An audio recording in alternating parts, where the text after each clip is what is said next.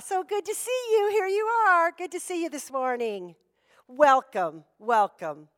We honor all paths to God. Wherever you are in your spiritual journey, you're welcome here. You're welcome here. We do have some visitor packages. They're on the glass table as you come through the double doors. There's a little envelope. It's got some information about who we are, what we believe. Has a CD of our basic beliefs, Science of Mind magazine, some things for you to take home. Read up on it, get to know us a little bit better, and stick around and have some coffee and tea with us afterwards. We'd love to get to chat with you. So here we are, moving along, second week of the year.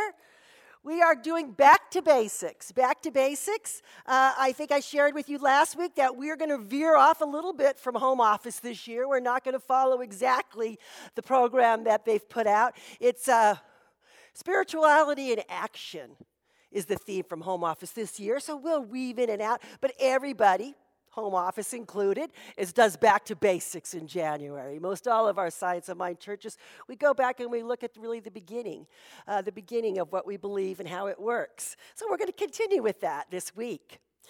We are in part 2, the way it works.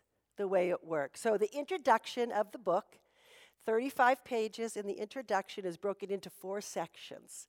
Last week we did the thing itself, which is the first section. And this week we're going to take a look at the way it works, which is the second. And Ernest Holmes says this in that section.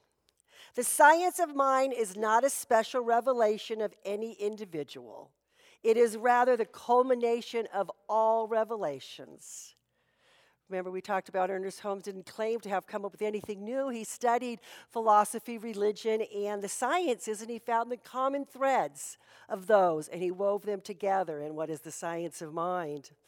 The realization that good is universal and that as much good as any individual is able to incorporate in his life, grab that brass ring, right? As much good as any individual is able to incorporate in his life is his to use, is what constitutes the science of mind and spirit. So there you go. You have it summed up. As much as we can grasp, as much as we can embrace, as much as we can take on, we can use. It's available alike to all of us. So when we talked about the thing itself, we said the thing itself is God. Source, good, love, Allah, Yahweh, Emmanuel, whatever you want to call it, that's the thing itself. That's the thing we're talking about.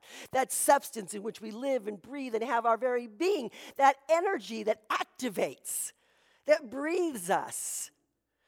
I was thinking this week, and I think, one of the words we didn't use was the force. Right? The force. And I think that's something that a lot of us can relate to, right? From Star Wars.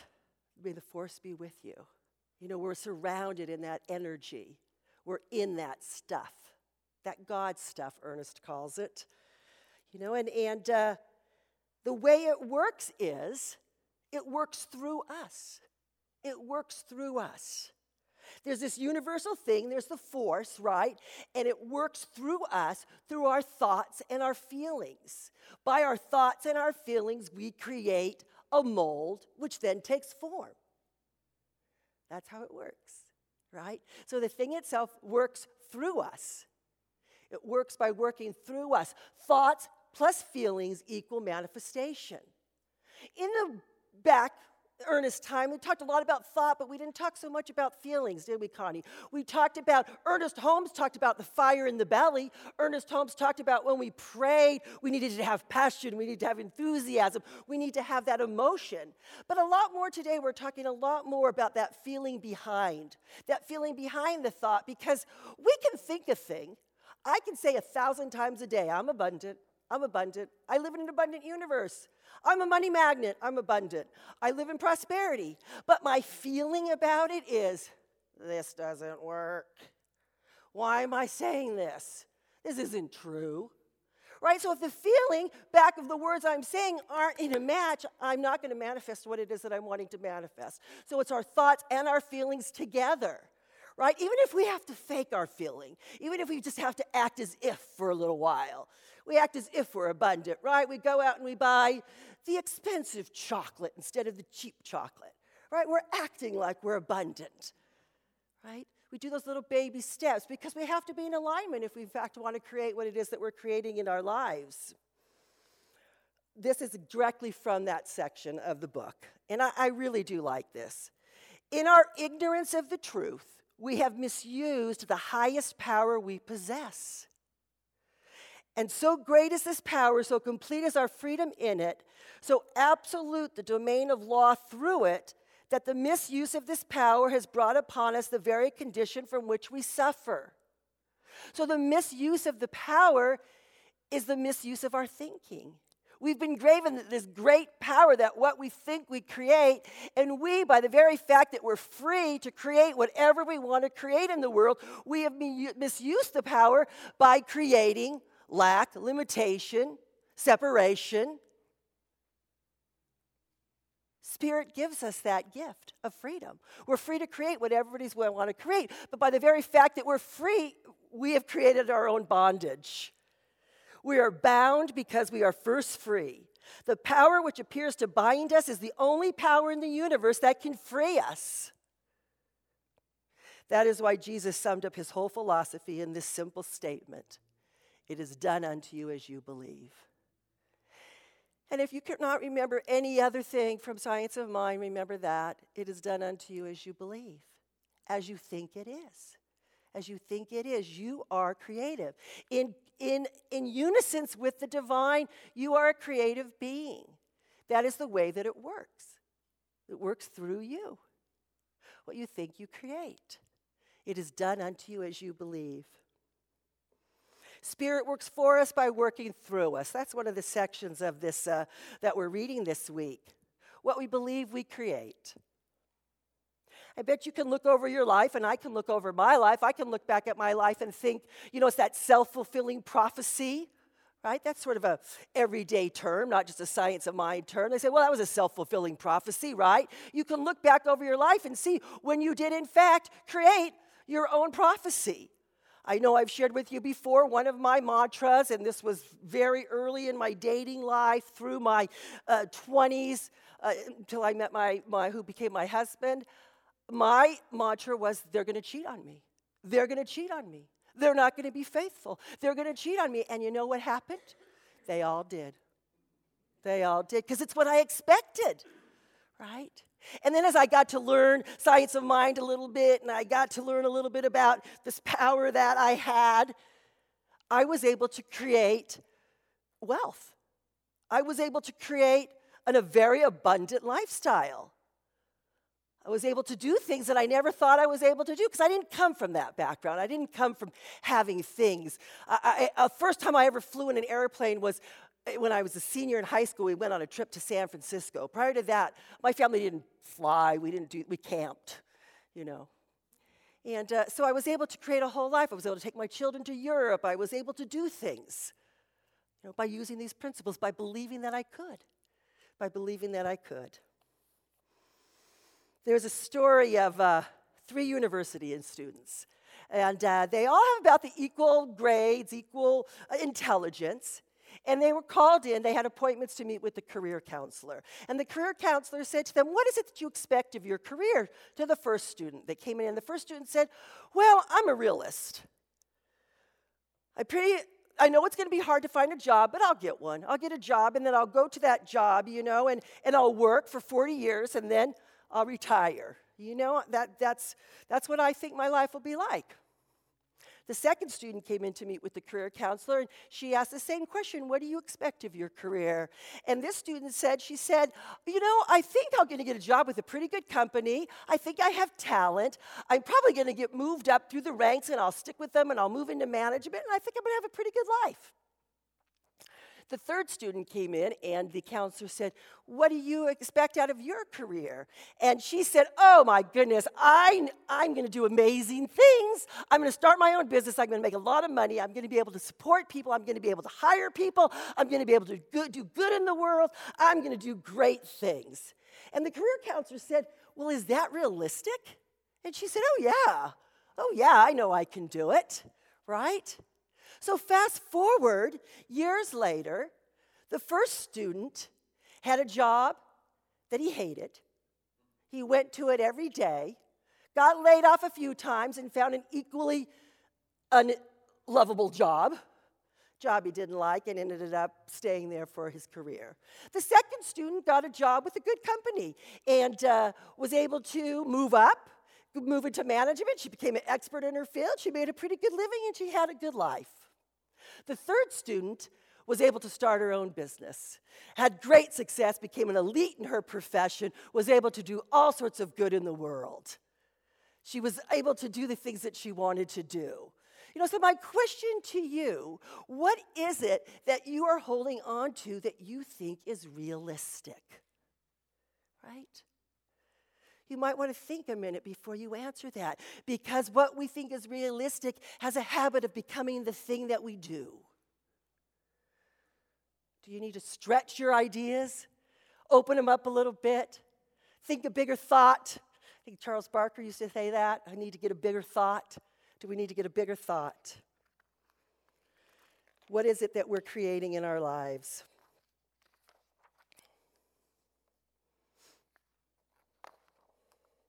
There's power in your word.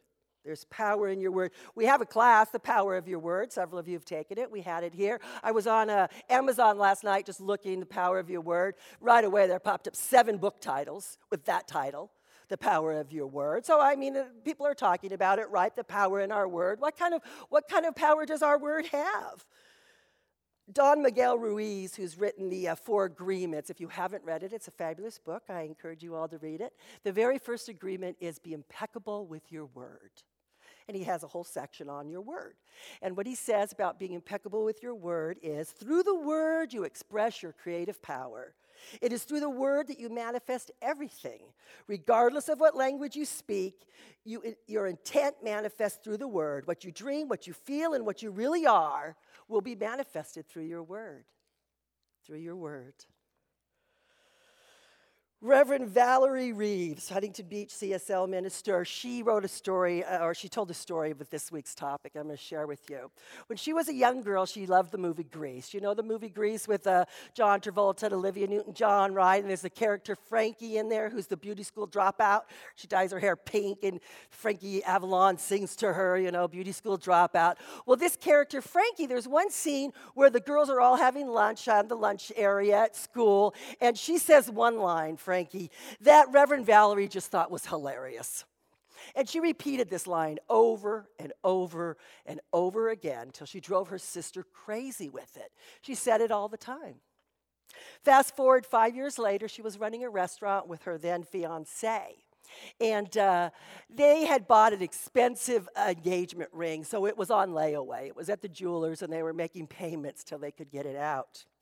And one day for her birthday, he decided he would pay for the ring and give it to her as a surprise. So he did that, and he brought it to the restaurant right before lunch hour, and she put it on, and it hadn't been sized yet, but she was wearing it, and she was showing it to everybody. This is my engagement ring. Isn't it beautiful, right? And as restaurants have a tendency to do at lunchtime, they got busy. And she started flipping burgers, she said, and making salads and waiting on people and doing all the things that you do in a restaurant. And she forgot all about her ring. And then a few hours later, she was making a salad, and she looked down and realized her ring wasn't there. She didn't even have it 4 hours, she said. And she got the whole crew, the whole restaurant to help her all day long to look for this ring late into the night. Couldn't find it anywhere. Finally, they had to go home. It was night. They had to sleep. They had to come back to work the next day. She said she barely slept that night. She cried most of the night. She got up the next morning and went in to open the restaurant, and she started to put the salad bar together. And she said the day before she had made 10 different salads, egg salad, potato salad, carrot salad, all kinds of salads, and she was putting them out. And when she got to the macaroni salad, there was her ring. And she called her sister, and she told her sister she found it. And her sister said, "Do you remember the line you used to say all the time from Grease?" And the line that Frankie said in Grease is, "My diamond's in the macaroni salad."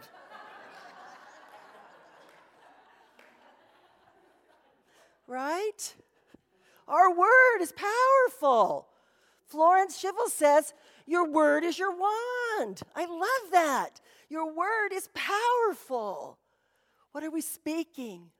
What are we backing up with our feelings as we're speaking it? There's another story of a young woman who was always said, I never get a parking ticket. I never get a parking ticket. I don't get parking tickets. I drive in peace. I never get parking tickets. She met a young man, and they were dating, and he said, I always get parking tickets. No matter where I am, I get parking tickets, I get speeding tickets, I get tickets. Well, they decided to take a trip together. They were going to go back. They were in Los Angeles. They were going to go to Nebraska to visit their families, their hometown.